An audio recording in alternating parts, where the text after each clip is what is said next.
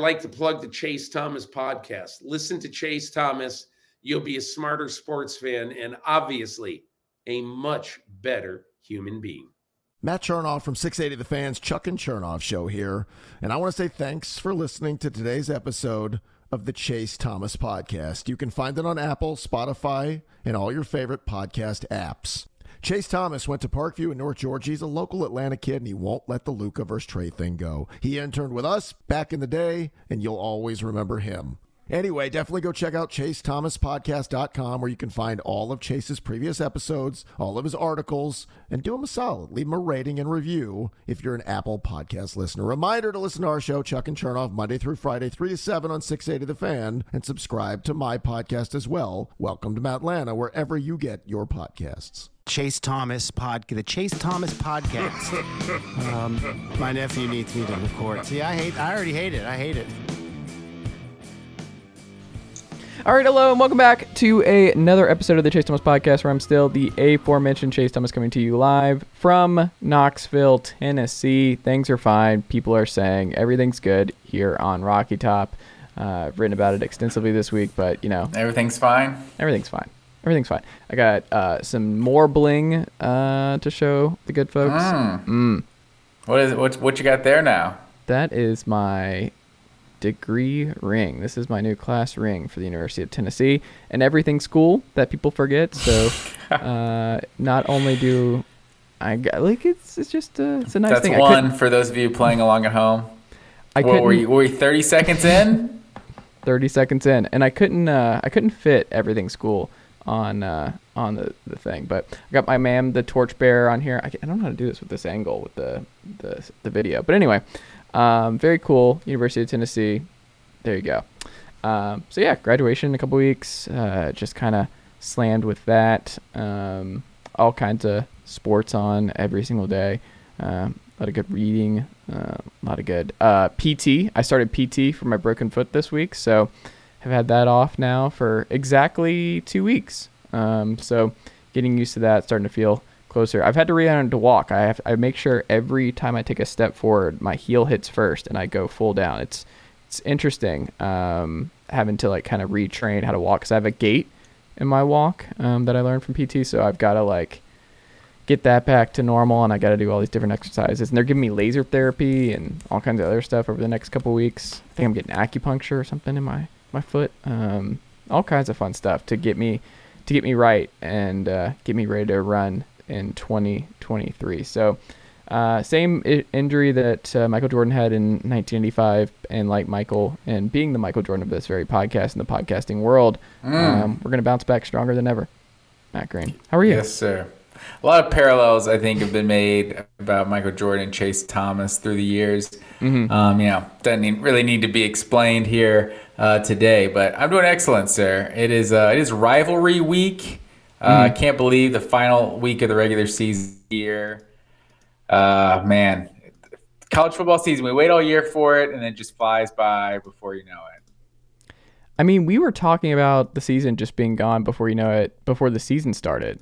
Like, that was something that conversation that you and I had does not feel like it was that long ago that we were talking about, like, man, I can't believe the season's here. We were talking all off season. We wait all this time, and then it's going to be end of November. We're going to be like, man, it's over. I really cannot believe how fast this season went. And I think this season went faster than previous years. I don't know. Are you under the impression, I mean, this could be for the Braves, the Dogs when they've struggled, or whoever, but have you found as a fan that seasons go longer when you stink, or does it just go fast no matter what?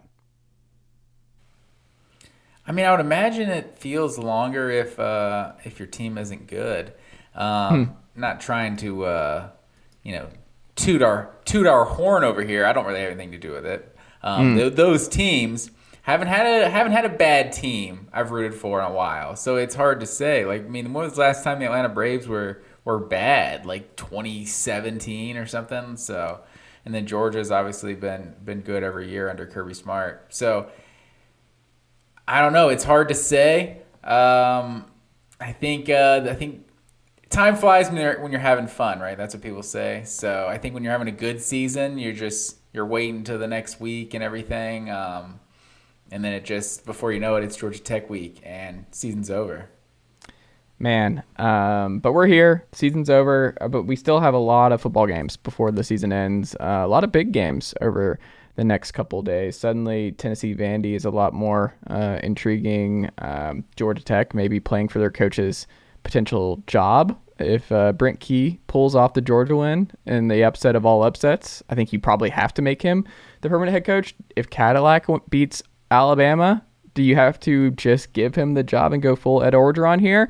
Like, there's some interesting interim implications on this rivalry week here on the calendar, but we also got the World Cup sandwiched here. And Matt Green, I want you to ask me a question, and I'll answer this honestly. You see, I'm rocking my gear, repping the USA. Did they play today? No, they played on Monday. I knew that. Okay, so you're just you're ahead of it. When do they play next? They play England on Friday. Okay. I won't be watching a minute of it. And let me make my case, Matt Green. Hot take. Here we go. It's not because I'm against soccer. My wife, great soccer player, played soccer through high school, all that kind of stuff. I am pro when it comes to the national team. Like, I love our women's team. Like, that's where the stars are. You got star after star with Wambach, with Hope Solo, with Alexis Morgan. You go up Mia Hamm. You can go. I already don't like the direction you're going with this. So but keep going. It's worth your time. Like, I invest. Like, my favorite U.S. soccer moment was being at a bar in Atlanta watching the women's team score like 8 goals on, what was it, Japan? Just bombarded them and dominated them. They're incredible. Our women's soccer program in this country is top notch. Top notch. That is a real program of excellence and domination and characters and personalities and fun. And you go into every World Cup with them and you're like, we are the favorites. We should probably win. Like, they're the New York Yankees of women's soccer. And it's fun. Like, that's where you get, like, it is so much more of enjoyment. I will watch every women's World Cup for the U.S. I am not watching 1 minute of the It's a waste of time. Like, people get so invested in this. And I'm like, the best players in this country, the best male athletes, do not play soccer. They're never going to play soccer in this country. We're never going to get the best of the best. And everywhere else in the country, the best of the best is playing soccer. The men's national team will never win the World Cup. They're not even out of the group stage. They missed the World Cup altogether last time. What are we doing? I don't understand it. You have the women's national team. Enjoy that. They're amazing. They're awesome. This men's national team obsession that I see people, they'll watch like the friendlies and lead up to this stuff. I don't understand it. It's like being a diehard Vanderbilt fan in the SEC. I don't understand it whatsoever. I will not engage. I will not give it one little bit of emotional investment. There is not a bigger waste of your time as a sports fan than investing in the U.S. men's national team. So many things wrong with what you're saying right now. First of all, you're a Tennessee fan, right? You can't compare this to a Vanderbilt fan. This is top 32. They made the tournament. Like, Vanderbilt's a top 14 SEC team. Vanderbilt is the 90th best football program in college football. Are they right now? Yeah, they're nowhere. They're Vanderbilt. We all know what Vanderbilt is. I think they're somewhere in the 40s right now. USA might be a juggernaut. They might be better at other sports than soccer, but the World Cup is the biggest event in the entire world. Like, 1 billion people watch this thing. Yeah. Like, it is the biggest sport in the entire world. And we did go down to a bar in Atlanta and watch this, and it was completely worth it when they scored the 1 goal and the whole place goes nuts and, everyone's just yelling and everything. It was great times. That's how I want to consume my USA soccer. I just want to be in a crowd of people chanting USA, like being patriotic. Like, that's what it's all about, man. You got, like, it doesn't matter that you don't, like, have you been watching at all? Like, Japan beat Germany today. Who the hell knows what's going to happen? Saudi Arabia beat Argentina. Like, it's unpredictable. The USA should have beaten Wales. They got the 1-1 draw, but it's already over. I do not like what I'm hearing. As someone who's like a Tennessee fan, a middle-of-the-road SEC program for the last 15 years. Is that false? No. Tennessee is the 10th best program in the SEC over the last 15 years. How? We're not talking about that. But that's what I'm saying. Tennessee fans still show up and they root for their team every single time because that's what you do for your team. No, because you can win. Tennessee, if they got their administration, they've always had the boosters. They've always had the 2010, power. Could Tennessee win? In 2011, could Tennessee, were they a contender to win the national championship? No. But the fans show up and they root on their team. No, they but go there was nuts. still That's a what path. sports are about. No, but if you stand and root and invest and that sort of thing, like what we're seeing with Auburn, with them being down and them packing the building for, what was it last week? I'm already Texas A&M. Don't like what I'm hearing from you, sir. You get Auburn can win a national title. It's how you prove that the resources are worth your time and that the resources, and it just means more down here, Matt Green. But what does that have to do with the United States? Rooting for the United States soccer team to win it all. Auburn and Tennessee can win a national championship. They have. The U.S. will never win the Men's World Cup. It will never happen. 32. They have to get out of their four-team group stage. I mean, they got out of the group stage last World Cup they were in, and are we overlooking them missing one entirely? With Belgium that year, like they were super close to getting in the final 8 of the tournament. Like in what would that have been 2014? It's like it's the odds of them ever winning the World Cup. Yeah, super low, but so are they for, I don't know, St. Mary's in basketball or something. But they make a run. VCU, they make a run to the Final Four. You enjoy every minute of it. The U.S. women's national team has 4 Olympic gold medals, more World Cups than anyone else. The women's 10 World of the Cup last 11 isn't years. as big of an event as the men's World Cup. It's just it should be. Not. It's better. If you're an American, there is no reason for you not to invest significantly more. The United States is better at women's soccer than they are at men's soccer. Yes. But I mean, the women's World Cup is not the product that the men's World Cup is. I mean, it's my product. I don't want to be not PC or anything, but there's a reason a billion people are watching the World Cup. There's a reason the advertising and all the dollars that go into the men's World Cup as opposed to the women's. It's better, man. Americans I'll respectfully disagree. Americans listening to this podcast, drop out. I don't need you to watch on Friday. Like, just tap out. Don't do this to yourself. When is the next Women's World Cup? Is it next year? Is it in a couple years? I don't even know because the schedule's all messed up with COVID. You don't know. You don't know. No, but guess what? That's the point. You don't know when the next. I didn't know when the minute. Like it just snuck up on me this year. I didn't know the World Cup. Like it's one of those like it's not on my radar. I don't care. I will not watch any of it, especially during the football season, NBA, college basketball's back. There's too much on my plate. It's not. It's perfect. You're working from home and stuff, right? Get it out of here.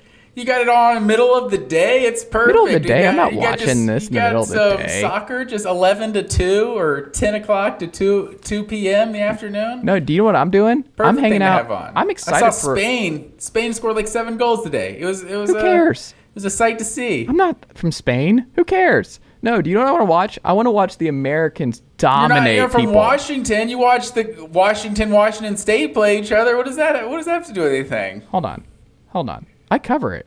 That's part of my job. I don't cover it. I have an emotional, like I have years and years of investment. So that's what it is. Don't go knocking the World Cup. Everyone loves it. No, we don't have to do that because I don't love it. I don't care. I've never cared about the World Cup. I've never understood it. But you know what I do like? The Women's World Cup. It's engaged. Like the women's dominance is some of the most fun I've had watching like just any sporting event. Some of us, just love the team and they get behind the team. They don't have to just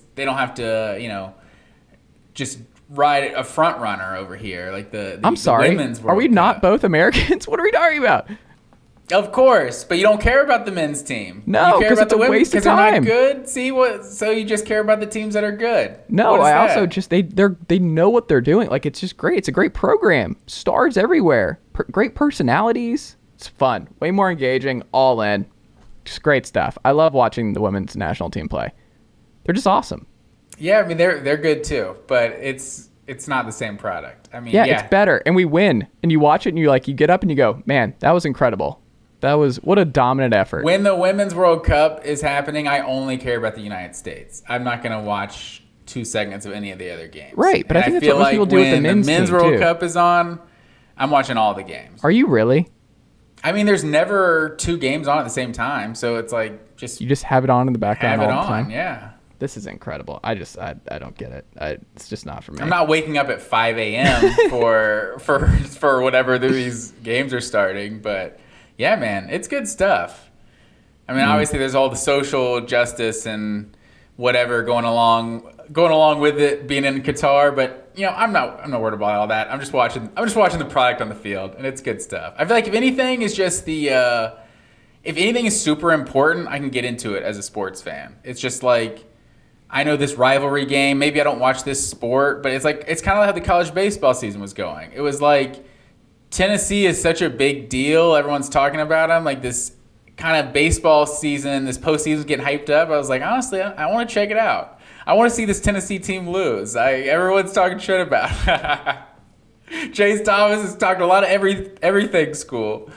What was it, TCU? Who was it that? No, TCU. Notre Dame. Notre Dame, that's who knocked him off. That's tough. Golden Domers. But jokes on Notre Dame. Lost their coach to Florida State. Hate to see it. Golden Domers. And we'll be back. Like, Tennessee's favored along with LSU to win the SEC this year. So they'll be back 1-2.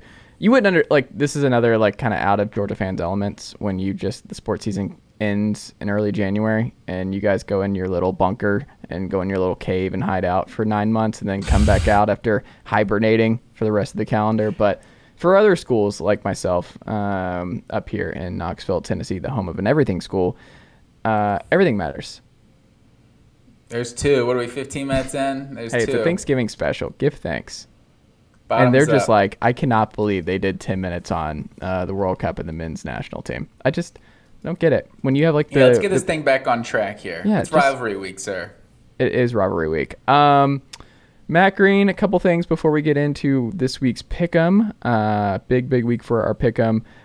Latest CFP came out. The one big thing that I thought was interesting that got moved around, and not to bring everything back to Tennessee, but I do think folks who have a problem with Tennessee sliding to 10 are correct. I think that is something worth noting, is that them falling behind LSU and Alabama with head-to-head victories over both, especially LSU, who they have a big road victory over, makes no sense. You could say, and it seems like a lot of folks have said, well, if Hendon Hooker doesn't get hurt, they may not do that. They may not slide them to 10, but they have to factor that into their future. But it also just goes to show that, there's no rhyme or reason to what they're doing, because it's supposed to be a cumulative ranking, right? It's supposed to be the accumulation of your entire season's work. But, look at Alabama's resume. Alabama, it's not better than Tennessee's. They don't have better wins, but their two losses are to number 5 and a number 10 by a total of, 4 points? 4 points, yep. Tennessee just getting 63 dropped on it by a bad South Carolina. 7-4, not necessarily bad. They haven't looked good most of the season, but not a very good South Carolina team. I think that's the most recent thing in people's mind. And you do have to take in the Hendon Hooker injury into account. If it does come down to just straight up madness and it's 2-loss Alabama and 2-loss Tennessee getting compared to one another, obviously they did beat Alabama, but it was by 3, it was at home. And if we're trying to get the best 4 teams in, this team doesn't have Hendon Hooker, who is 90% of their offense or whatever. So I'm not saying he's 90%. Obviously, they have a running game, but Hendon Hooker is a super dynamic player. He's the. I think we're all worried about what they're going to look like without Hendon Hooker. I think that's accurate, right? So there's definitely reason to kind of discount him a little bit for that. But I think after losing to South Carolina, that just the head-to-head stuff kind of changes a little bit. LSU has a 1-point loss at a more home but basically neutral site in the season opener to Florida State, and they're a top 15 team now or top 16 team now, and then obviously the other loss is to a top 10 Tennessee team. So when you lose does matter. So, but it shouldn't for this. That's the whole point. Is this is accumulation, and it's the schedule is the schedule, so you cannot penalize people for losing at different points of the schedule. That's ridiculous. If South Carolina, that game happens in September, Tennessee's not 10 right now. I disagree. I think that's more the form you're in. That's the AP poll then. That's not what this should be. That's not, and Staples made this point on his show. But if you're just looking at the resume, if you're just looking at the resume, that's Tennessee's a really resume is bad better than loss. Alabama and LSU's. It just is. But and that's they a also really beat them bad both. loss. That's a worse loss than anyone else had. Like that's But I get it par if you with like go to- Clemson's Notre Dame loss, like just getting blasted like that. But they only have one loss. But I get it if they did not have the same record and they actually played on the field head-to-head. Like, we have the head-to-head on the field showing. Like, those games still happened. And if Alabama lost to Tennessee on Saturday and the South Carolina game was 2 weeks prior, where is Tennessee and where's Alabama right now? Like, it's just, if LSU happens to last week and instead of, like, that is not, I think, It's hard to say because if Tennessee had lost 63 to 30 in September, 38 in the fourth game of the season, then yeah, they're down in the 20s or something if they're even ranked at that point in the season. You know what I mean? You know what I'm saying? So I feel like it's a slower climb for them to get back up. So I don't know that it necessarily is like the recency bias. I don't know it necessarily does play that big of a factor here because I mean Oregon, they lost the season opener and they lost to Washington.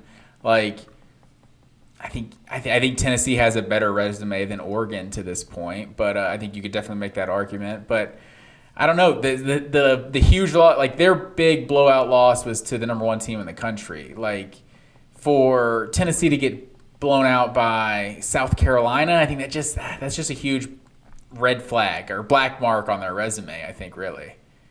I mean, if Oregon plays Tennessee's schedule, what's their record? Do they have three losses? It's 4? tough to say. Yeah, that's the thing with a lot of these two is like, because they did play Georgia in there Right. with their schedule as well. and how do they fare against LSU on the road and Bama at home? Like, we'll see. I don't think they're better. Bo And I Nix think played that- a lot of those games and didn't do too great in those. I don't know. It doesn't matter because they're out. Tennessee lost. They're 10. Doesn't matter if they're 7, 10, whatever. They're out. But like you said, we'll see what happens with the CFP. But it does look like, I mean, I think right now, my gut tells me it's going to be Michigan and Ohio State are both locked in now. And then I think Georgia's locked in. And I think if LSU beats Georgia, we're getting 2 Big Ten and 2 SEC teams in. And if Georgia beats LSU and TCU runs the gauntlet, they're in.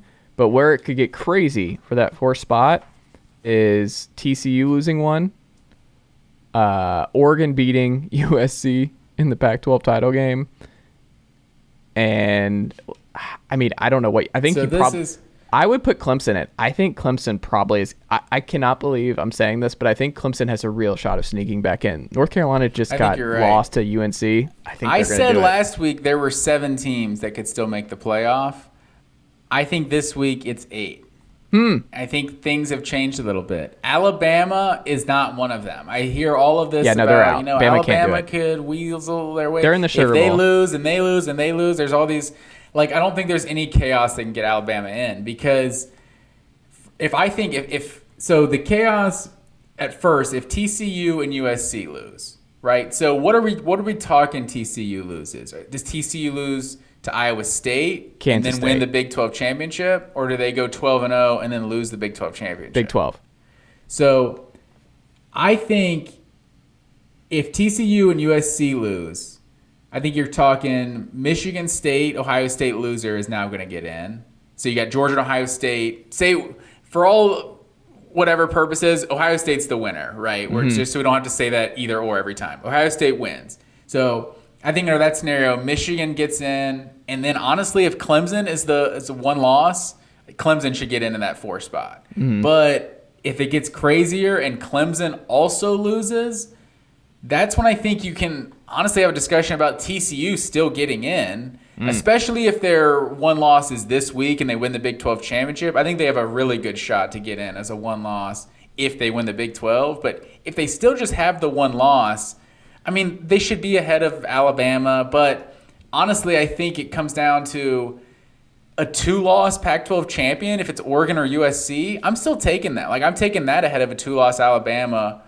Or if you don't want to take TCU after they have lost that in the Big 12 championship, or maybe they lose twice or something like that. But I'm taking a one-loss ACC champion Clemson over Alabama, and I'm also taking a two-loss Pac-12 champion over Alabama. Like, I think they're just like, if you look at their resume, I mean, at that point, Oregon would have just as many good wins, if not more, than Alabama at that point. Like, who's Alabama's best win? Ole Miss? Like, Ole Miss and Texas? I was going to say Texas is probably their best win. And I guess Ole Miss. It's one of the two. Yeah. We all kind of question the Texas win, honestly, with how the game played out and everything, and Quinn Ewers getting hurt. So they don't really have many good wins to hang their hat on. They're just Alabama. So if Oregon wins the Pac-12, like, they'll have wins over Utah and wins over, who am I forgetting, UCLA, and then potentially USC in the Pac-12 championship. And same with USC. Like, people are kind of outraged that LSU is at 5 and USC is 6. But like we were talking last week, like, yeah, the Pac-12 is really good. That doesn't mean USC's good because they haven't played those teams. Like, they finally did play UCLA, and that was a big-time win. But like, that's their first good win. If they beat Notre Dame, if they beat Oregon in the Pac-12 championship, they're easily going to jump ahead of LSU. I mean, unless LSU beats Georgia, then there's a whole conversation. But that's obviously LSU beating Georgia. I think it kind of creates the most chaos, I guess, because no one's really banking on that happening. I guess Georgia probably still gets in at that point if LSU beats them. So I don't know. But yeah, at this point, the cleanest playoff, I think, scenario is Georgia, Ohio State, or let's say Georgia, winner of Michigan, Ohio State, TCU 3, and USC 4. I think that's kind of like the cleanest. USC's not doing it, though. Like, this defense, we'll get into this, but I don't. I mean, if they do, though, like, that's like the clean, a one-loss pack. Like, no one really would have any thing to disagree about there, unless maybe Clemson is sitting there as a one-loss ACC champion. But that's what I'm saying. But like, USC why has are a better we just resume. putting in USC over Clemson? Because I think USC's resume is so much better. Well, do you think they're better? Loss. Like, in your heart of hearts, do you think USC is better than Clemson? I mean, if they run the table and go 12-1, 100%. Okay. Like, well, how about this? I Can I phrase it this UCLA, way? who's the best team Clemson's beaten? Like, was it Syracuse? Like, they've just gone. Florida State. Like, also Notre Dame. Like, NC State with a healthy Devin Leary. Yeah, I mean, sure. NC State with a healthy Devin Leary is top 10 too. Yeah, that's a solid win. Wake's that's a good their win. Best win on the season. Yeah, Wake. It's like USC will have had wins over UCLA, Notre Dame, potentially Oregon. Like, there's a lot of solid teams in the, like, we got 6 ranked teams in the Pac-12 right now. Like 4 I don't in, like, disagree. the top 12, 15. I think USC let me will have posit an this to impressive you. enough resume. Let me throw this to you. And this is what I'm thinking about too, and I think the committee has to include this. Like, Georgia USC is not a good game. Georgia's blowing them out. Like, USC is not stopping a damn thing. Says like, who? That's just not a good game. That Georgia might drop 70 on this USC defense. Todd Monken, you give him a month to prepare for USC's defense right now. And we'll get into USC and just what that's looking like. But I think Clemson, with their defensive line and what they could do against Georgia's front, we already saw it. Like, last year in the opener. Like, Georgia Clemson was close, and it's also close in terms of athletes and dudes. Like, it's just the dude factor on both sides of the ball, I think, will be close, and I think that would be a better game. Like, what I'm hoping, but you won't do that because then you'd have to put Michigan Ohio State in a rematch, and they're not going to do that. But you also, if you're the committee, I mean, I don't know what you do because you don't want to do that, and you don't want to do Michigan Georgia again because this Michigan's team is worse than the team last year. So I'm like, are you sure? Are they? Yeah, I think they're worse. I think at some point we need to have the Cade McNamara is better than JJ McCarthy conversation, and they made a mistake pulling the plug on that one, just in favor of the 5-star because he's just. We'll talk more about that, but not the dude. No, I don't think they're better than they were a year ago. I don't know. We'll see. The CFP will play out. Like, let's put it this way. It is November 24th now. Thanksgiving. Happy Thanksgiving, folks. We're recording past midnight now. There you go. Your prediction. Thanksgiving's not a woo holiday. That's like, I take it back. Who are your 4? If you had to guess right now, put it on record. Who do you think are the 4 playoff teams right now? I'm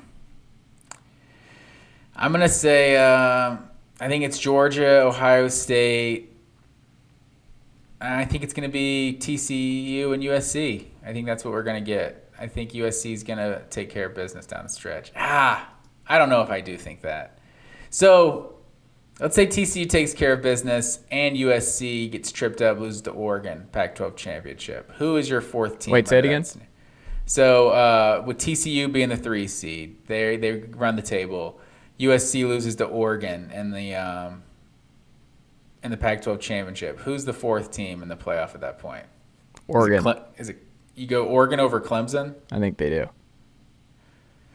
That would be tough. I would hope the conversation would be. I think the conversation would be down to those those 2 teams. I don't know. But then what? If we're worried about matchups, we want to see Oregon, Georgia in that final spot instead of Clemson. Here's the problem. All of them are bad for that's why I'm trying to throw Clemson in there where I'm like, at least I think it might be close. I think there's an opportunity for that to be an interesting quarterfinal. You throw TCU against Georgia, you throw Michigan against Georgia, you throw USC against Georgia, Oregon against Georgia, they're all bloodbaths. I don't know. I'm trying to think of the best possible CFP game. I don't know that all of those are just guaranteed. USC is a good team. They have some good players. TCU, they've run the table. They're a good team. They're a balanced offense. What do you think the opening line for TCU Georgia is? I'm just saying. I think it's 20 I'm not ready to say Georgia just destroys anyone that they come up against. You're just trying to be a nice guy. You know in your heart of hearts you love this. You're like, no. But you just think Georgia would just dominate anybody that's not Ohio State, basically? Yes. Do you think they would beat Ohio State? No. I'm at the point where everything is just, there's still something weird about Georgia. And I also just think it is so damn hard to repeat, especially in the CFP era. There are extra games now. There's a reason Saban's only done it once. It's just What's really. What I'm saying. You're saying it's there's something weird about Georgia you don't trust, but you're also saying they're just going to dominate every other. They're going to dominate whoever in the quarterfinal. What I'm saying is the national championship game is I think where they could get tripped up. If they get Ohio State in the national title, I think I would lean Ohio State just because. I've said this before. Georgia-Ohio State is the rivalry that college football needs. Honestly, it's a rivalry that exists, and they've never played each other. I swear, there's so many Ohio people in Georgia. There's just a natural hate of Ohio State from every fan base in the SEC. It's Ohio State Georgia is this rivalry that isn't. That's just brewing. It's like a Cold War. We need to see Georgia Ohio State. It was way before Justin Fields too. Justin Fields that threw a little flame on it as well. But I don't know. There's something with Georgia Ohio State. I hope we can see that one this year. There you go. All right, Matt Green. Where do we stand on our pick'em, sir, as we head into our final week 13 of the college football season, Week sir? 13. We still got the conference championship, though. So this isn't necessarily not as many games, though, to pick. Not quite as many. Well, I guess we'll pick some crazy ones that you might try and make up some ground, like the MAC title game. We'll definitely pick them all. So I don't know how. Is there 11 conferences? I'm not sure how many. It's a good question. But yeah. Week 13 coming in, you have a 5-game lead overall, 92-43 on the season. I'm 87-48 on the season. Against the spread, however, I have a 2-game lead on you. I'm 67-63-5 on the year. To you playing 500 football, 65-65-5. And then we got Zeus, 8-5 on the year with his home dog of the week. He's won 3 straight. 6 of his last 7, I want to say. Yeah, 6 of his last 7. So, take Zeus's home dog of the week to the bank with you. I say that, and I'm not even sure who we got as the home dog of the week. I'll have to see. We shall see, sir. I'm excited to see it. Might even see Zeus in the next couple days. Never met him. How is Zeus with Keyshawn's? How is Zeus with what? Keyshawn's, Khaleesi the Keyshawn. How is Zeus with other dogs? Zeus is fine. He grew up with a Yorkie, so okay. I mean that's how's Maddox? Like a 5-pound dog. Maddox likes to play, so who knows? He's a wild card for sure. Okay. But yeah, we'll see what we can do. Matt Green, where are we going first?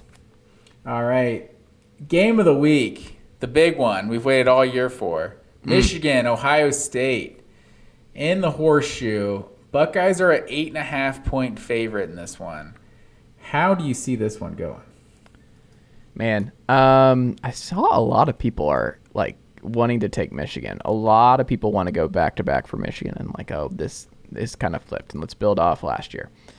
I think one of two things happens. If this is a low scoring game, I think Michigan wins. That means this game is playing to Michigan's strengths. Like if this is looking like Illinois from a week ago, then this is really, really good spot for Michigan to be in. You saw with Maryland and these other schools, like you do not want to get in a scoring contest with Ohio State. You don't want to get in a back and forth affair. You don't want to see, if you see Ohio State has 42 on the board, they're probably going to win that football game. They just have weapons everywhere. And this is also the most impressive part about Ohio State, I think, this year, is that Jackson Smith and Jigba has just not been a part of it basically all season long. Like they've done this without arguably their most important player on offense, which I don't know if a lot of national folks realize that. That's like maybe the scariest part about Ohio State is that maybe they'll get Jackson Smith and Jigba back at 100% for the playoff. But, man, Marvin Harrison Jr. has been incredible, and it's basically a battle between him and Jalen Hyatt for the Blitnikoff. But, man, I keep thinking about, like, what is my college ball ethos, right? Like, how do I pick these games? What do I look for in teams and, like, picking stuff? And part of it is just that, like, I think this game, if you play it 100 times, Ohio State wins 70, 80 times. Like the way Ohio State can beat you, they just have more options. They can run the football on you. We've seen it with a multitude of dudes. And what was it? Hayden, who ran all over Maryland this week. It could be Trayvon Henderson. It could be a big game from CJ Stroud. It could be a big game from Marvin Harrison Jr. It could be like, there's just so many dudes. And then the pick six in the end zone, which is becoming one of their favorite bits that they love doing late. Like, the defense is much better with Jim Knowles. He's done a great job with this group from what they were a year ago, which was a big reason why they struggled. But I think J.J. McCarthy might have to have like a Heisman type day. Like he has to be better than C.J. Stroud, and I just don't think he's capable of this. Like he was really bad last week against Illinois. Obviously a great defense with Illinois, but just not the dude. I don't think Blake Corum's practiced all week, which is scary if you're a Michigan fan. Edwards was obviously out. They're just really banged up running the football, and that's a problem because you don't have a locked-in superstar quarterback who can compensate like a Bryce Young type who can overcome something like that if your running game is just absent, and that's been your bread and butter all year. Michigan's 45th in yards per attempt through the air this year. Not good. McCarthy is 42nd in completion percentage against Power 5 teams this year. You just go up and down the numbers. They're just very pedestrian on offense when it matters, when they have to attack the air. I don't know, man. I don't like Michigan here. So I think Ohio State not only wins, I think they win in a blowout. I think they blow the doors off Michigan in this one. I was going back and forth on this one.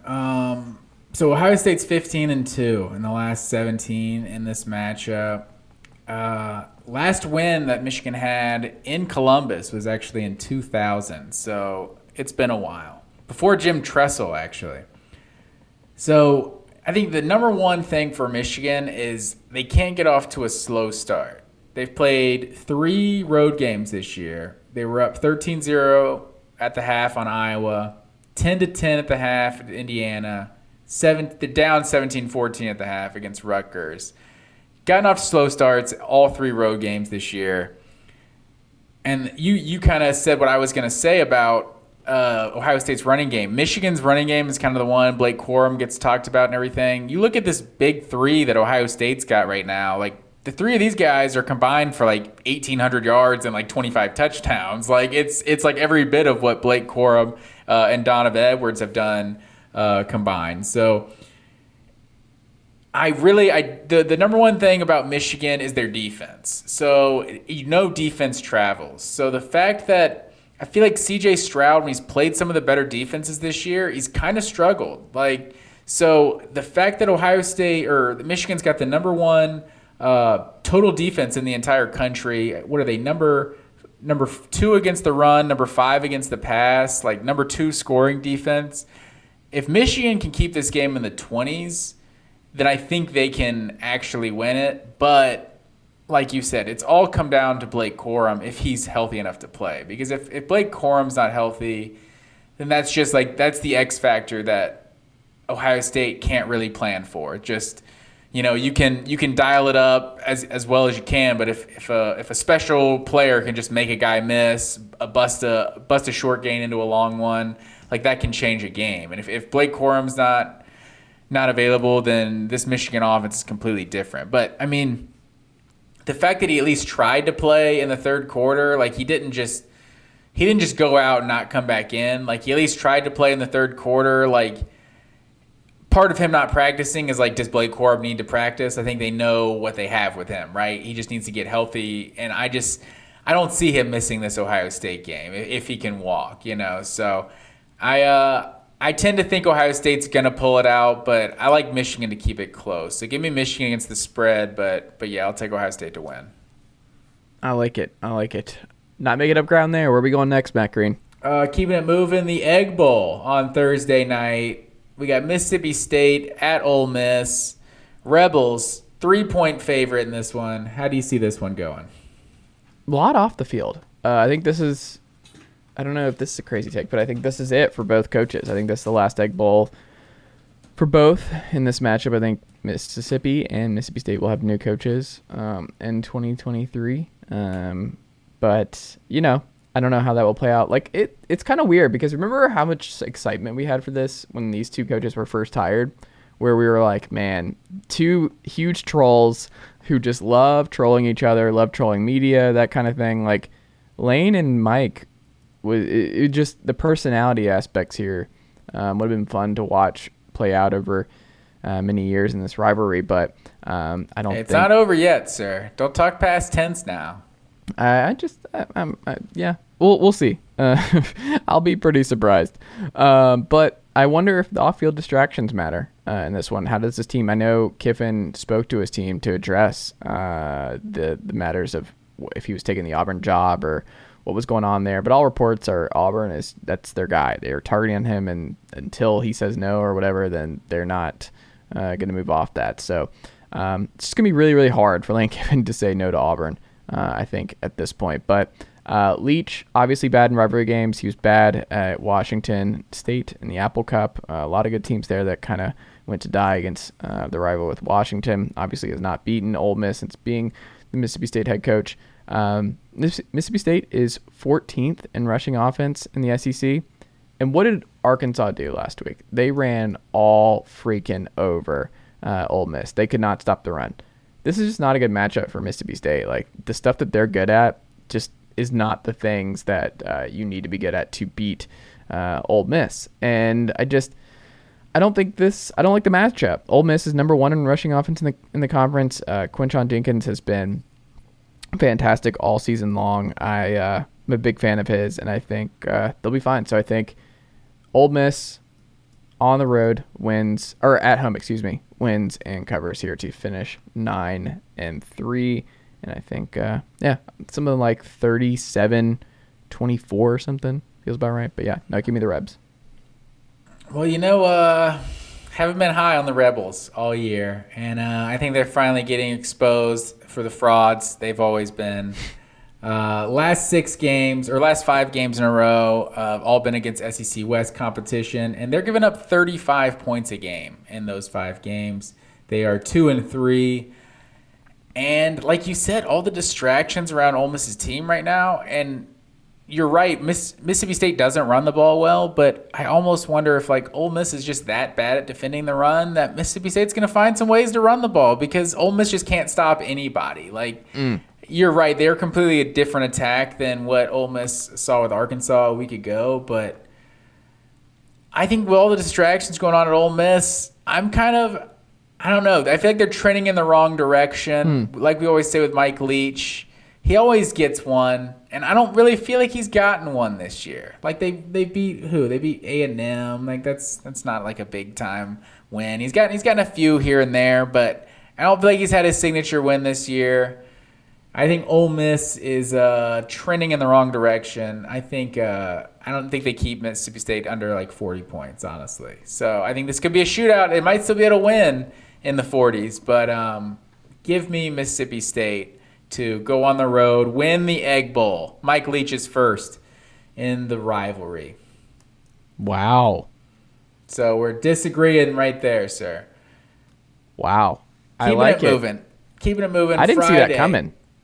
You didn't see it? I'm just not. I've been hating on Ole Miss. I've been hating on Ole Miss for weeks. So Hating ass Ole Miss. I think when I went to their schedule, I think in the preseason, I think I remember saying like, there's a chance this team could start 6-0 and end 0-6, like with how their schedule was played out. But they haven't done that. But you have seen them in the wrong form as of late. Mm-hmm. But keeping it moving on Friday, we got to the AAC. We got Tulane, the Green Wave at Cincinnati. Bearcats, 2.5-point favorite in this one. How do you see this one? Woo. Okay. So Bearcats in this one. Cincinnati is quite good at home. Luke Fickell is just like not popping up in any coaching rumors, by the way. I don't really know why. I guess he's just like he's good. And we'll see how this stuff goes in the Pac-12, and if he's able to go to the playoff in the Big 12, and they just roll immediately, then why take another job right now? Just wait out Ohio State if you're Luke Fickell. But he's been unbelievable there. Obviously, not having Desmond Ritter under center this season has been a big part of their drop off, especially offensively. The numbers are just with Mr. Bryant very, very very dissimilar than what we saw last year. But they're just really hard to beat at home. Like, you go back through, like, they do not lose many home games under Luke Fickell. So tough place to play, sneaky tough place to play. In Cincy, they've given up only 11 touchdowns at home in 5 games this year. Tulane, though, they're a home team. Number 2 scoring offense for the Wave in conference at home. Almost 2 touchdowns fewer on the road on average in the AAC. So tough loss to UCF. There was an opportunity for them to win the AAC. Cincy obviously not who they were a year ago, but they're still a really good team that are a boring good team. And Luke Fickell finishes this season strong. So give me the Bearcats to both win and cover at home, sir. Not so fast, my friend. Looking at this game, Cincinnati has not scored, or I should say has scored less than 30 points in 6 straight games. Mm-hmm. And they're actually 5-1 in those games. So obviously they've had a good enough defense to make it happen. But Tulane is probably the best offense they've faced during that stretch. Both teams have lost to UCF in the last 4 or 5 games. I think this Tulane offense, to go with their defense, I think they're just a more balanced team than Cincinnati. And like you said, Cincinnati's passing attack has just not been what it was a year ago. So I think Tulane's a more dangerous team. Give me the Green Wave to win and cover. Wow. Yeah, pulling out all the stops. And I want you to know, I'm not just doing this to disagree with you. This is what's on my paper. I would not. You are the only one on this podcast who would besmirch the character of the other person on this podcast. That they would go to the lowly tactics of just staying safe. Hey, you suggested it. You put that in the atmosphere. So, a little truth told in jest, I think. Okay. But keeping it moving. Baylor going on the road at Texas. The Baylor Bears are 0-4 against ranked teams this season. Are they finally going to get one? What do you say? No, they're not. I will say, and part of this is I'm just disgusted with the performance of Blake Shapen. Baylor better get a different quarterback in there in Waco next year for Dave Aranda's bunch, because just made the wrong call there. Should have kept Mr. Bohannon. Still should have been the signal caller under center and Waco in my estimation. But Jekyll and Hyde, Texas, man. I don't know. Do you remember the week after they blew out Oklahoma? They barely beat Iowa State at home. Baylor is 39th in rush defense in the country, so Bijan Robinson should be able to run all over them, but not to the extent of what he did against Kansas. But I don't know. I'm nervous about them following any blowout victory and being like, oh, we're back. Texas is back. And then it's brought right back down to earth. I think there's going to be shaky quarterback play on both sides. I think Quinn and Blake will struggle in this one. I think this is a low-scoring affair. I think Baylor covers, but I think Texas wins. So give me the Horns in a close one at home. But I do have a question for you. Is this a must-win for Sark? He finishes 7-5 if he doesn't get this. I don't think it's a must-win because it's not important enough to be a must-win. I think 7-5 isn't the progress you want to see, but I don't know, 8-5 at the bowl game. I feel like it's still early. It's just year 2.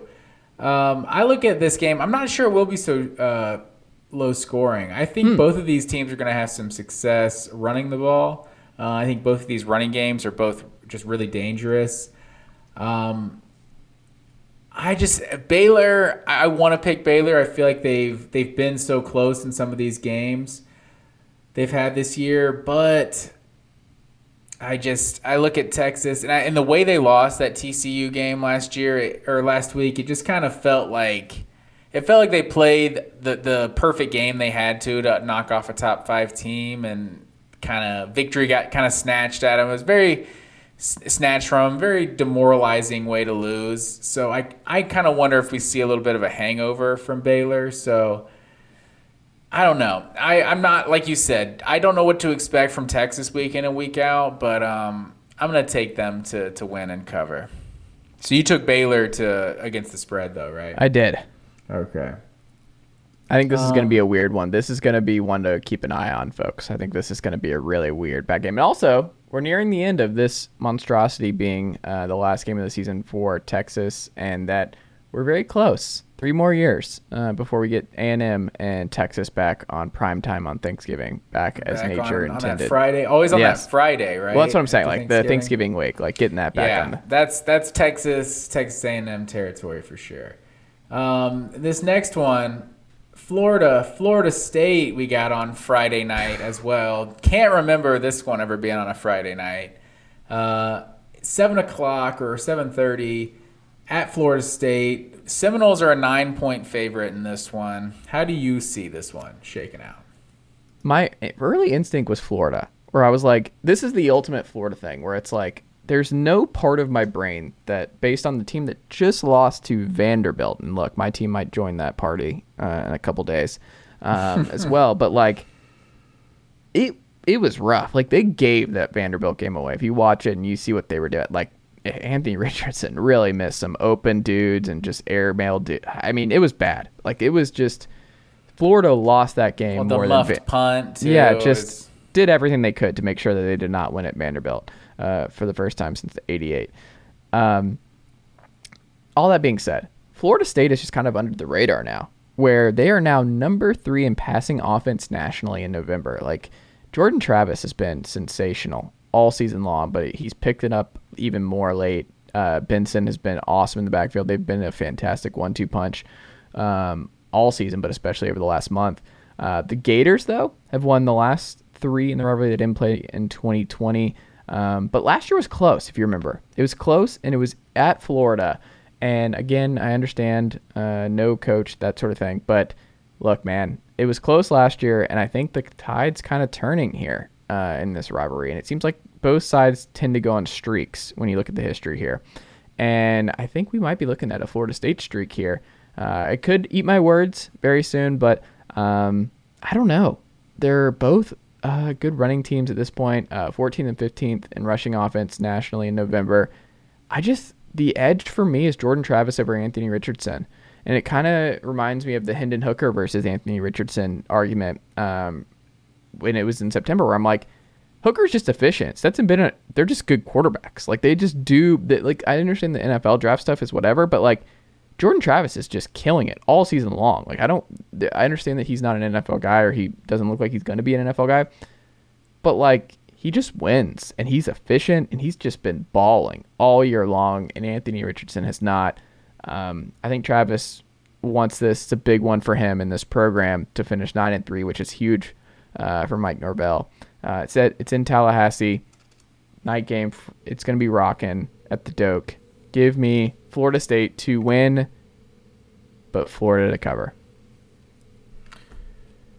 Yeah, and looking at this game, Florida has multiple wide receivers out. I know Justin Shorter's out, Xavier Henderson is out, and I feel like we've seen, not to just question Florida's character as a football team, but we've kind of seen this program multiple times throughout the last 5 years or so kind of just give up on a head coach, right? Like, it's year one. I'm not saying they're going to do that, but it's also like, these aren't all Napier guys. You know, this kind of stuff can happen year one, that, some guys are turned off, or, you know, not liking the message from the coach, and they transfer out. Then you kind of bring in, kind of fix that culture, whatever it is. Not suggesting that is the case at Florida, but after losing a game like Vanderbilt the way they did, I do wonder how you bounce back from that. Like, Florida State is a huge rivalry, so obviously you're going to get up for that game, but I don't know. I feel like that just kind of brings a lot of negativity into the program. Like you said, Florida State is kind of hitting their stride right at the right time, and it feels like Florida is not. So after what I saw from Vanderbilt, like, that's probably not the real Florida team. You know, I think sometimes you just don't get up for a game like Vanderbilt the way you should. But with that said, I think Florida State's a good team. So give me Florida State to win and cover. Ooh, we agree. I thought you were going to go Florida here. No, I think the injuries, I think, are too much. Their offense is already, you know, pretty limited. To be losing some of the best playmakers on the outside, I think that's pretty big, especially for Anthony Richardson, the way he struggled to begin with. All right, where are we going next? Keeping it moving, our first game on Saturday, we got the South Carolina Gamecocks and the Clemson Tigers. Clemson at home, they are a 14.5-point favorite in this one. How do you see it going, sir? Oh, my attention will be on this one. What have I always said? I am a Death Valley guy. Give me as much Palmetto Bowl action as I can get. Look, an orange, I trust over here. Tennessee looked like Clemson last week. Clemson actually is Clemson at home here. They can do what Tennessee could not, which is take care of business against a bad South Carolina offense at home. Longest home win streak in college football. Man, Clemson, this is huge for them because it's also an opportunity for Clemson to break a big record. I think this would, with the win, it would be the longest win streak in the series by either side if Clemson takes care of business here at home. But Rattler is a rhythm quarterback, and the D-line with Clemson with Breesy and company is just different than the defensive line that they were up against Tennessee last week. He's not going to have that kind of time that he did a week ago. It's just he's on the road. He won't be in Williams-Brice. Death Valley is one of the most difficult places to play in college football. Obviously, a highly competitive rivalry. And then what Clemson said this week I thought was interesting. Quote, I love that they did that, Clemson tight end Jake bringing Stolstead. Quote, them coming in here hot with a sense of arrogance is perfect for us. I think this is going to be a bloodbath. Like, I think this is the all-time just, we beat Tennessee, we're back, like, happy for our program. This is a 500 program. They belong at 7-5. You're not 8-4, South Carolina. You're 7-5. That is who you are. You go through your win-loss record history, you are 7-5. And Tennessee, unfortunately, could not take care of business last week, and they deserve that beating that they got. But look, Lightning is not striking twice between two top 10 teams in this country in back-to-back weeks. The second one being on the road in one of the most difficult places to play. It's not happening. It's not happening. Lock it up. My lock of the week. Clemson wins big at home. All right. I wonder about this one. I'm wondering, like, is last week, is it a turning point for the South Carolina football program, or is it just an out-of-body experience that we can't explain? Is it the Zach Calzada Alabama game where he was never that good before, he was never that good after? Something just happened. Something special happened that night. I like the Calzada comparison. It could be, but Spencer Rattler, we know he's a much more talented guy. Right. Maybe this is the game that he kind of needed to get some confidence, and maybe the South Carolina, playing Jaheim Bell at running back, I think it's kind of it's done something for their offense. It's kind of given them a spark. With that said, I'm just not that impressed with Clemson this year. So I'm not picking South Carolina to win. I just think a 14.5-point spread is too big. I think South Carolina is going to give them a game. I think with the way they played against Tennessee, I could see them at least moving the ball a little bit. Like, I don't know, maybe it's a 31-21 type of game. Like, I don't necessarily see it being a fourth quarter like close game in the balance, but I don't know, Clemson. I don't trust Clemson to really put anyone away. Like, they're scoring more points these last few weeks, but this offense, I'm still skeptical, and I'm wondering if these South Carolina playmakers, like we saw them on the outside making plays against Tennessee. Obviously, their secondary has been questionable all year, but I think they have a lot of dangerous wide receivers. I think they'll give them a game. So give me Clemson to win, but South Carolina to cover.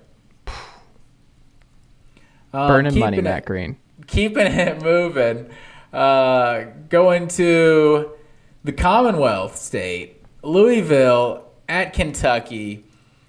Kentucky's a 3.5-point favorite at home in this one. How do you see this one going, sir? I think this was the toughest for me to pick this week. Was it the toughest for you? I kind of agree with that. And it's weird because Kentucky has dominated this series since Mark Stoops been there. It's been a lot of Kentucky, but when I was thinking about this game back and forth, Kentucky losing a lot of rough games, Mark Stoops big extension that came out this week, so making a lot of money to be the head coach at Kentucky, and he's there for the long haul, it looks like. But if Louisville loses, I think Satterfield's out, right? If he gets blown out or this is not competitive against this Kentucky team, this is like an easy out for them where they're like, we didn't really want you. We've been looking for an out, the Justin Fuente thing at Virginia Tech. And then you just got blown out by a rival to end the year. Like, yeah. But the weird part is they had this weird recruiting bump this past cycle with the number one running back choosing Louisville a little bit. They're recruiting okay right now. But I don't know. Like, the Cats have won 3 straight in this series. Louisville, though, and this is where I came back to him. Malik Cunningham, it looks like he's going to play. He's probable. My old friend Tion Evans looks like he should play too, which will be huge for them. Louisville leads the country in sacks. Did you realize that, Matt Green? They're number 1 in college football in sacks. This is a big issue when you're playing the Kentucky offensive line because Kentucky offensive line has been a problem all season long. I don't think this is a good matchup for them. I think there's a possibility Louisville scores too much and they just get home and just blow up Will Levis's spot. I think this is the year that Louisville should break that 3-game winning streak. I'm picking Louisville outright. I think Louisville wins and covers. Louisville put it on the board. I want to take you back in a time machine, sir, to the day of October 1st. On that day, I guess it was a few days earlier, but it's not really important. Kentucky was the 7th ranked team in the country, according to the AP poll. And at the time, I think we both just knew this Kentucky team is not the 7th best team in the country. Not sure they're a top 25 team this year at all, period. And they have not been at all. They averaged 17.5 points a game against SEC competition this year. 17 points a game. That is just terrible. They're averaging 24.7 in their 3 SEC wins. So, like, not even much better in their wins. Louisville's averaging, I think, almost 23 points a game in their losses this year. So, I just do not like this Kentucky team. Great stat you pointed to. I'm not even aware of Louisville's sacks, leading the country in sacks. That's been a problem for Kentucky all year. I was already going to take the Cardinals, but you just solidified it. So give me Louisville to win and cover. I guess win outright. They started off 4-0. They lost to Ole Miss, lost to South Carolina, beat Mississippi State, lost to Tennessee, got blown out there, lost to Vandy, beat Mizzou barely, lost to Georgia, man. I think this is an awful Kentucky year. Like, they're big wins. I just don't even... I will say... The Ole Miss one, they got kind of hosed. They easily could have won that at the end, but Missouri, they got kind of lucky with that punt that happened. So I guess those kind of balance each other out. But yeah, they've just been a bad football team. They have won 3 straight in this series. Since they moved this to Thanksgiving weekend back in 2014. They are 4-3 in this series. So I feel like it's ever since they moved this to the last weekend with Clemson, South Carolina, Georgia Tech. It feels like this has been a more intense rivalry. All right, where are we going next, sir? Keeping it moving. The Civil War in Oregon. We got Oregon at Oregon State. Beavers are a 3.5-point home dog in this one. What say you, sir? Another tough one. OSU, people forget, won this game in 2020. It was a forgotten moment for Jonathan Smith's team. They're good. They're a top 25 team. They've proved it all year long. Bo Nix, though, has been one of the best in the country the last month. Like, he has just been, when he's healthy, has just been unbelievable for this Ducks team. And I worry about the Beavers' defense holding up in this one. I think if this is just a high-scoring back and forth, I don't think they can keep up. But I also was looking at some deeper numbers with the Beavs, and they're 9th in the country in defensive yards per attempt against ranked teams this year. So they've shown up against good competition this year. They're also 21st in rushing defense against ranked teams in the country. Both really big. In Oregon State wins, they've given up less than 100 yards per game on average. The two-headed monster with Whittingham and what's the other one's name? The running backs for Oregon. Irving? Irving, yeah. If they're over 100, and we're looking at this in the mid-third quarter, Oregon's winning this game. I think that means they found balance, and they're cooking with grease all across the board. I think this is going to be super close. What's the line again? This one is 3.5 for Oregon. Because it's a toss-up, man. Like, the reason I'm landing on Oregon here, Oregon still, I think, can tell themselves they can make the CFP. There's a possibility. It's harder now, but, like, you beat Oregon State, you beat USC in the title game. A couple things have to roll your way, but, like, you're not out of it. You're not out of it. And I think they have a lot to play for, and they'll fight hard here at the end. So give me the Ducks to win. And because it's so close, the line, I'm going to say the Ducks cover, but I think this is going to be a really close game. I think this is going to be down to the wire, and it might be a game-winning field goal by the Ducks, and then the Beavs cover. But no, give me the Ducks to win and cover. Oregon has won 4 of the last 5 in this series. Lost the last one in Corvallis, though. This is true. Oregon State, number 1 run defense, number 2 pass defense in the Pac-12 this year. I think if they are going to pull this upset, it's going to be the defense really keeping this in a low-scoring game. If you look at who they've played, I would say there's 6 good teams in the Pac-12 this year. There's 6 ranked teams currently. Oregon State is obviously one of those 6. They've played 3 of the other good teams of the other ranked teams in the Pac-12, and they're 0-3 in those games. And I think you're going to see, like, Oregon State is a good team, but Oregon is just at a different level, I think, than Oregon State. So Give me the Ducks to go on the road, win, and cover. Keeping it moving, staying in the Pac-12. Fighting Irish going out west. Play the USC Trojans. USC is a 6-point favorite in this one. How do you see this one going? Here is my upset special of the week, Matt Green. Notre Dame. On the road. I like the Fighting Irish here.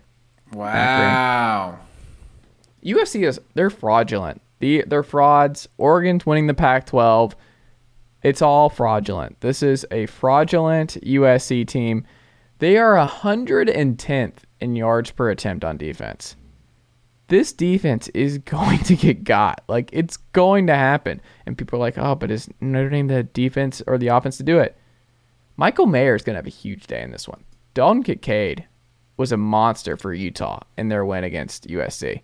USC has no answer for Michael Mayer, who's a better player in this one. He's going to have a big day. I don't think this is a great matchup for USC.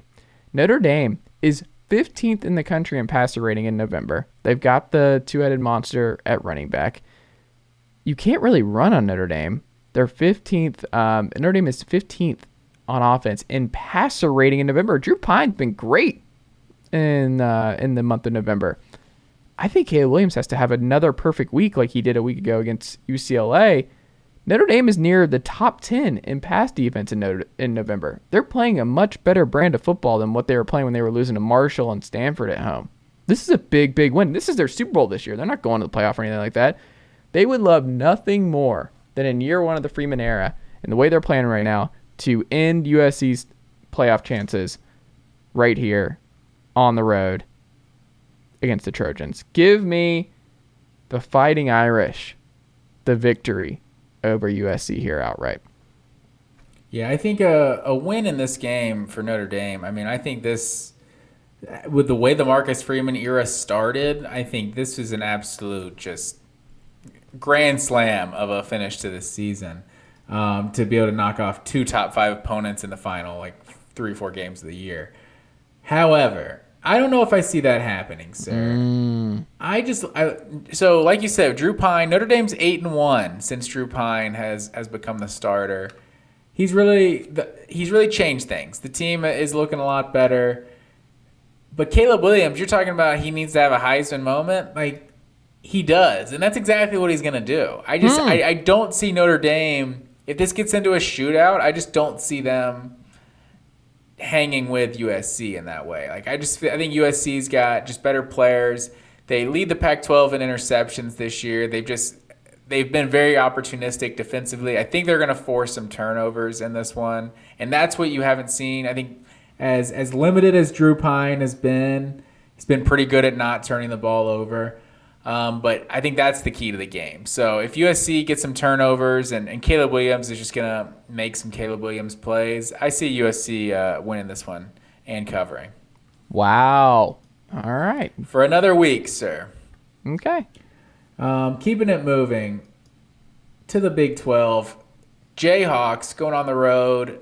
Kansas State is a 12-point favorite at home. How do you see this one going? Well, Kansas State's a different team with Will Howard.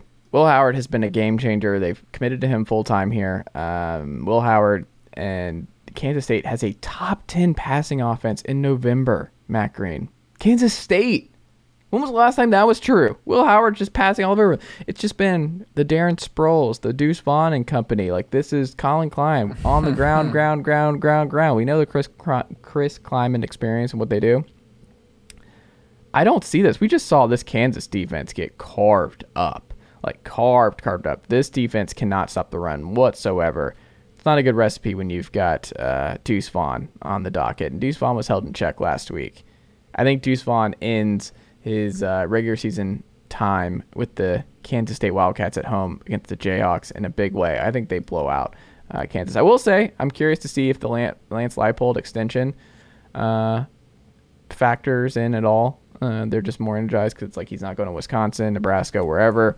He's staying for the long haul with Kansas. So that being said, great year for the Jayhawks, progress for Lance Leipold's group, but the defense needs a lot of work, and I think Kansas State is on a mission for their date with the Horned Frogs in the Big 12 title game. So give me Kansas State to win big and cover. Yeah, I tend to agree with you on this one. Kansas has lost 5 of their last 6, allowing almost 40 points a game over that time. They've also lost 13 straight in this rivalry to the Wildcats. So, yeah, give me Kansas State to win and cover in this one. All right. Where are we going last? How many do we have differed at this point? So far, we got some different ones. So, Ole Miss, Cincinnati, and Notre Dame we disagreed on. And then against the spread, Michigan, Baylor, and South Carolina we disagreed on against the spread. So there's a lot of variables in there right now. Okay. Then keeping it moving, Washington State. Also some good games that even didn't make our pick'em, or just some traditional rivalries that didn't even make our pick'em that we'll have to get to. But Washington State is the last one in our pick'em. The Apple Cup, if you will, sir. Cougars are a 2-point home dog in this one. How do you see it going? This is tough, man. I think this was another one that was super tough for me.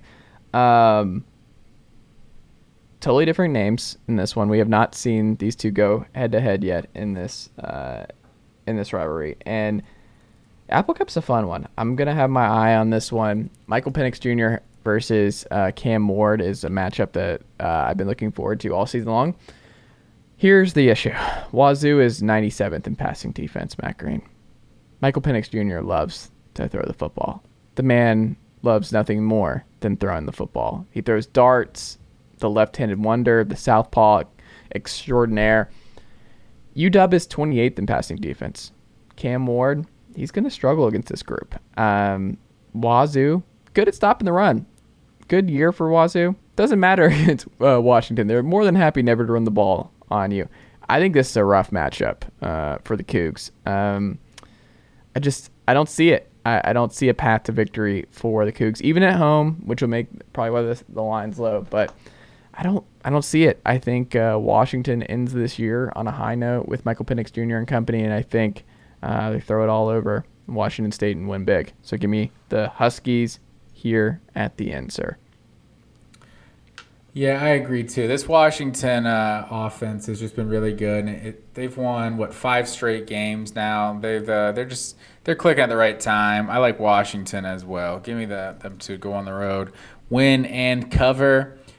But as you may notice, I did not pick a home dog from our slate, but I received word from Zeus that there is a home dog that he wants to pick. And I said, Zeus, are you sure? Because this guy's a friend of the pod, you know. He's not a real friend of the pod. He's just got a soft spot for him. Sam Pittman, the Arkansas Razorbacks. I thought it was going to be Vanderbilt. I thought you were going to go Vanderbilt here. Oh, no. Honestly, without Hendon Hooker, I'm worried about what we see Tennessee, kind of how bouncing back. Well, we can get to that one, but I can't pick Vanderbilt to win that game. But yeah, Sam Pittman, Razorbacks, huge emotional win last week to get bowl eligible, get to 6-5. Do they have motivation to go on the road to Columbia, and fight it out for that tough whatever they call it, border trophy, something like that?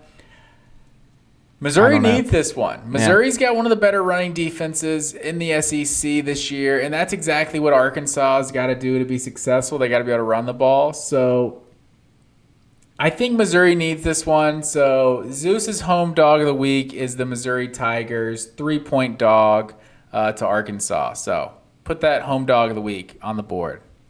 Wow. I like my Razorbacks. I love the Razorbacks, but this is Zeus's call, so I gotta go with him. Interesting. Yeah, I'm not watching 1 second of that one. I'm not gonna spend any time. Hey, that's become a solid rivalry in recent years. They got that Friday 3:30 CBS spot. It's I'm watching some football on that Black Friday at 3:30.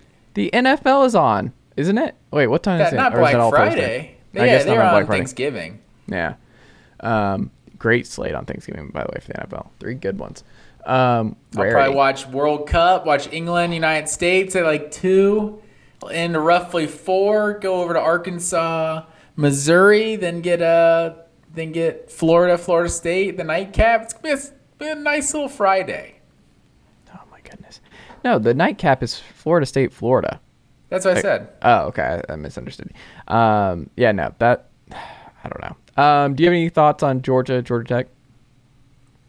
No, there's not much to say about Georgia Tech. Let's just hope Georgia can get out of this one with all the players healthy. Did you consider going to it? I saw tickets were pretty cheap for this one. No, I really didn't, honestly. Because the worst part about Georgia Tech is it's always at noon now. I think I want to say 2014 that year where Gurley, when I think Georgia was down 21-0 at the half, came back, won in overtime. I think that's the last one that was a night game. May have been a 3:30 game that became a night game. But yeah, I think everyone since then's been noon, and with Ohio State, Michigan always at noon, and these other rivalry games, it's it's become one where you have to set up a second TV and put Georgia on the second TV. Like, that's what I did with Alabama, Tennessee earlier this year. It's like I had it for about, I don't know, 15, maybe 5 minutes. I had the TV on Georgia Vanderbilt, and I had the audio on Alabama, Tennessee. And I'm like, I don't know why I'm even doing this. Let's put Alabama, Tennessee on the main screen. But, yeah, so Georgia, obviously you got to keep track of this game. Hopefully Georgia just, stays healthy, takes care of business. This game's really only interesting when Georgia Tech is good and Georgia's not. Anytime Georgia Tech is ranked higher than Georgia, we tend to get an interesting game. But, I mean, when was the last time we had that? Maybe 2014 is probably the last time Tech's been ranked higher than Georgia, or maybe not, maybe 2009 or so. 2009, probably my all-time favorite Georgia Tech game. The We Run This State, Caleb King and Washawn Ely. But it's a different time now. I think Georgia can come out, be pretty vanilla, probably how they were against Kentucky this past week, score like 21 points and then sit on the lead, and it be 21-3 final score, and then fans be mad that the offense didn't do more, and Kirby just be excited to get out of there with a win. So I don't know. This feels like it has all the makings of a really boring game. Hopefully Georgia can go out there and hang 40 on them and really stomp them out. But I think I saw there's like a 70% chance of rain in this one, and it just has all the makings of Georgia like not covering. What is it, like 35? I want to say the spread. Like, it doesn't feel like that kind of game. Like week for the SEC championship, it feels like Georgia's probably just gonna get the lead they need and then just kind of sit on the ball for the rest of the game. Interesting. Tennessee will be interesting on Saturday night, back to back. I don't love that this game's at night. I wish this was a nooner for Tennessee Vandy. But Joe Milton, we'll see what the Bazooka Cannon looks like this weekend. But he spent a lot of time with Squirrel White all season long. A lot of good reps with Ramel Keaton. And I'm not sure if Baru McCoy's going to play. It looks doubtful that both him and Cedric Tillman play in this one. So that's something to monitor here. And the defense, like, this is do or die time for this defense. Like, I don't – if you drop this game to Vanderbilt, I don't think Tim Banks is the DC next year. I think that's where we're at, where based on what happened last week, I don't think you can run it back if you lose to Vandy and South Carolina back-to-back, especially if Vandy scores a lot of points in this defense. If Vandy But there's and no South Carolina, chance that's happening, right? Vandy's not going to beat Florida absolutely Kirk Herbstreit picked Vandy this week, I saw. Kirk Herbstreit lives in Nashville, right? He's like a Nashville guy. I think he's I don't know. I don't even know if he's out. I think he's back in Ohio. Oh, is that right? I don't know where Kirk Herbstreit lives, so I don't want to put his business out there. But I mean, this isn't going to happen. Tennessee fans might be down, but Florida absolutely self-destructed, like, to lose that Vanderbilt game. Like, Tennessee's not going to do that. We haven't seen Joe Milton play. Like, I have no idea. If he was Hooker, I would agree with you. I mean, we saw him play against Pittsburgh last year, right? Like, this is Vanderbilt. That was a year and a half ago, man. This is Vanderbilt. The guy he's got a pulse. Like, he can beat Vanderbilt. Like I said, I think either one of two things happens. Either Joe Milton is incredible and starts his 2023 Heisman campaign early, and it's just like, oh, Milton's improved because he's got the best arm in college football. Like, he has the best arm in college football. If he's that guy and he has touch on his throws and he's just throwing bombs and just lighting them up and it's just a lot of fun and running hard and looks like Cam Newton 2.0, great. Newton 2.0. Why do we keep comparing people to Cam Newton? He's actually got a much better arm than Cam. He's like a combination between like Cam and Jamarcus Russell, honestly. Let's hope he's more Cam than Jamarcus Russell.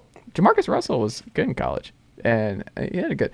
But either way, I don't know. I'm curious to see what happens. I think this is a big weekend for Tennessee. They can still make a pretty good bowl if they take care of business here. 10-2 is a big year. So hopefully they take care of business. So what were sorry, I interrupted your thought there. Either Joe Milton starts his Heisman campaign. Oh, or he implodes, Saturday. and this is a disaster. And he those throws are the like only three. two options. Only two. It doesn't. He just plays fine, and they beat Vanderbilt. That's not an option. Nope. It's either going to be Heisman hype or they lose to Vanderbilt. Yes, and it's like the most embarrassing. No in between. I promise you. Book this right now. a couple days before this happens, either Joe Milton implodes and it's a disaster and we're like, oh my God, Nico's starting as a true freshman next year, or Joe Milton just obliterates Vanderbilt in to revenge for his guy. Well, to talk some sense into some Tennessee fans out there, that should not be, I don't care how well he plays, this should not be the game that starts the Joe Milton Heisman hype train. Have you watched him play football? When he plays it's well? Vanderbilt. I don't care what he does in this what game. I'm saying is he like, could go 25 of 26, break Grayson Lambert's records, 300 yards and 5 touchdowns, and I would say, okay. Vanderbilt's playing for a bowl game. They have everything to play for. Exactly. Tennessee's 9-2. They should absolutely wipe the floor with them. I'm not disagreeing. 14-point spread. So are you not liking the 14-point spread? Like, do you think Vanderbilt covers? No, I don't think it goes that way. Like I said, I think either Tennessee wins by 30 plus or Vanderbilt wins by like 6. It's insane how quickly things have changed in like the span of 7 days for the Tennessee Volunteers. Did you watch this defense last week? We're talking about Vanderbilt, though. They got one stop. South Carolina did not score an offensive touchdown the week prior. I would not be surprised. Like, anything could happen on Saturday. I have no idea. Should Tennessee win? Yes. Should changes be made on defense if they lose this game and the defense gets shredded? Yes. I don't know. Is Florida's defense better than Tennessee's defense? Yes. I'm not sure. I think they statistically have been, but it just depends on what you're talking about. Like the rush defense, I think Tennessee's better, but pass defense and getting to the quarterback. But also, their 2 pass rushers are gone. Ventrell Miller and Cox got kicked off in the middle of the year, right? Like he's been gone. I think they've been better since. I think they may have been addition by subtraction with Brent Cox. But yeah, I don't know. I tend to think Tennessee takes care of business, but I tend to not respect Vanderbilt. So I would have picked them to beat Florida last week. So I'm blown away by how close you think this game might be, though. I'm not like I've always been this whole time. Like I'm not like some crazy Tennessee homer. Like yeah, I want Tennessee to win every game. Like the facts are the facts. They got blown out by a terrible South Carolina offense last week. Like that just happened. The best quarterback they've had since Peyton Manning is gone for the year. I don't know. Like I don't know. They could pack it in. They could have already packed it in for the year. They could be like, all right, 1, 2, 3 Cancun. I don't know if that's happened. You're a worrier. I'm a worrier. That's why your friends call you Whiskers. But the last 2 games that weren't on our slate, I feel like we needed to say something. The Iron Bowl wasn't even on our slate this week. Any chance Cadillac Williams wins this game and Auburn Tigers gets the full-time gig? I still don't think he gets it, but I think if he beats Alabama, I don't know how. He's so easy to root for, and he's just done such a great job turning this sinking ship around. I don't know. I don't think he does, but I think he should if he wins this game. But I also don't think you think Lane Kiffin's a done deal? It's hard to say, but I think if the reported money involved is accurate, then yes. Yeah, we'll see. It's just too much money, man. Auburn's going to throw just too much money and resources. I don't know. I just don't see it. I was a little surprised by the 22-point line in this one, just because Alabama's just been a little underwhelming as of late. But Trey Sanders entered the portal this week. Yeah, I don't know. I can't really see Auburn keeping that one close. But, last year shouldn't have been close. But this one is in Tuscaloosa. And then the other one, A&M and LSU, didn't make the pick. A&M only a 10-point dog at home. This one has the chance of, I feel like, something weird happening. Like, LSU just doesn't seem – they don't seem like the number 5 team in the country. They don't seem immune to going on the road and just like laying an egg. And A&M, obviously, they didn't show up last week. But, I mean, I'm not just going to indict the whole fan base for not showing up against a cupcake. I'm not even sure who they were playing last week. Do you remember who that was? Who? Texas A&M. UMass. Yeah, some embarrassing shots from their crowd in that one. But, they're going to show out with LSU in town. I don't know. I hope that LSU, takes care of business and we got a good top 5 matchup here for the SEC championship. But I don't know. Part of me doesn't trust LSU, so I think A&M might be able to keep that one close, but we'll see. They may have just given up on Jimbo completely, so there's still that element to it. There you go. All right, Matt Green. Well, that's all I've got. Anything you'd like to add as we wrap up here on a Thanksgiving edition here on the podcast? I do want to say, in the spirit of Thanksgiving and family and everything, Tori was not pleased with how she was portrayed on this podcast about her television taste by myself. So I want to clarify, because I know Tori's listening to this. Tori's got some great taste in TV shows. She put me on to a lot of big-time shows, like Parks and Rec and other good things. But she was like, you made it sound like all I care about is reality shows and Bravo. So I'm like, no, Tori, she's got some good taste in television shows. So I know she's listening to the pod. So gotta clear the record. Monk, Parks and Rec, two quality shows, 2 top 5 shows in my book. What about Mama Green? Mama Green, what about her? Like, what is her shows? Is she a Bravo person too? She's a Criminal Minds person. She's reading and watching Criminal Minds and like baseball, honestly. Like that's like all that's on my mind. And tennis. Has she big Rafa Nadal guy. Big Rafa Nadal fan. She's not a guy. You're doing amazing with your family. Week over week. Matt Green. Is she all in on the Paramount Plus Criminal Minds Redux? I know they did a redo. I couldn't tell you. Well, you need to investigate tomorrow and Thanksgiving. I'll get some answers. There you go. I'm sure if it's Criminal Minds, I'm sure she's watching it. There you go. I used to watch Criminal Minds back in the day with my mom. My mom was a big Criminal Minds person. Can't do it. I'm just Law and Order, Criminal Minds, just not my thing. Dead bodies, I don't know. I prefer to laugh. That's just me. I'm a fun guy. As Kawhi Leonard would say. Exactly. No, I love British crime shows. Like, that's my jam. Like Luther, Sherlock, Vera, Shetland, all kinds. But my favorite American version is Bosch. Bosch is my jam. Love some Bosch.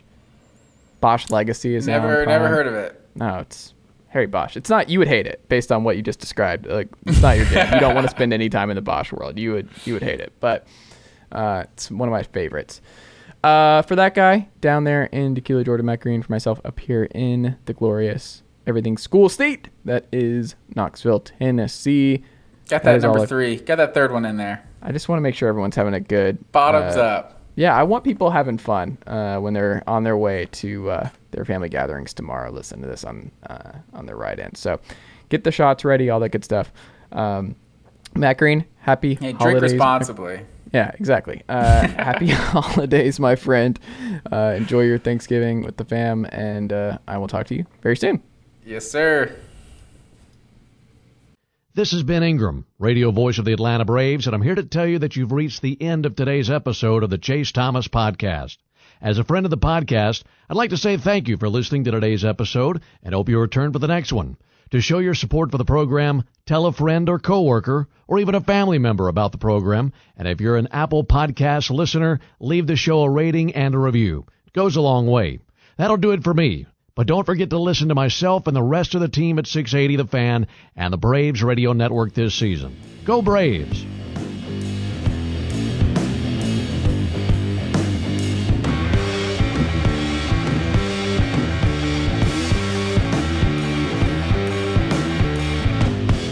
Nicely done, nephew.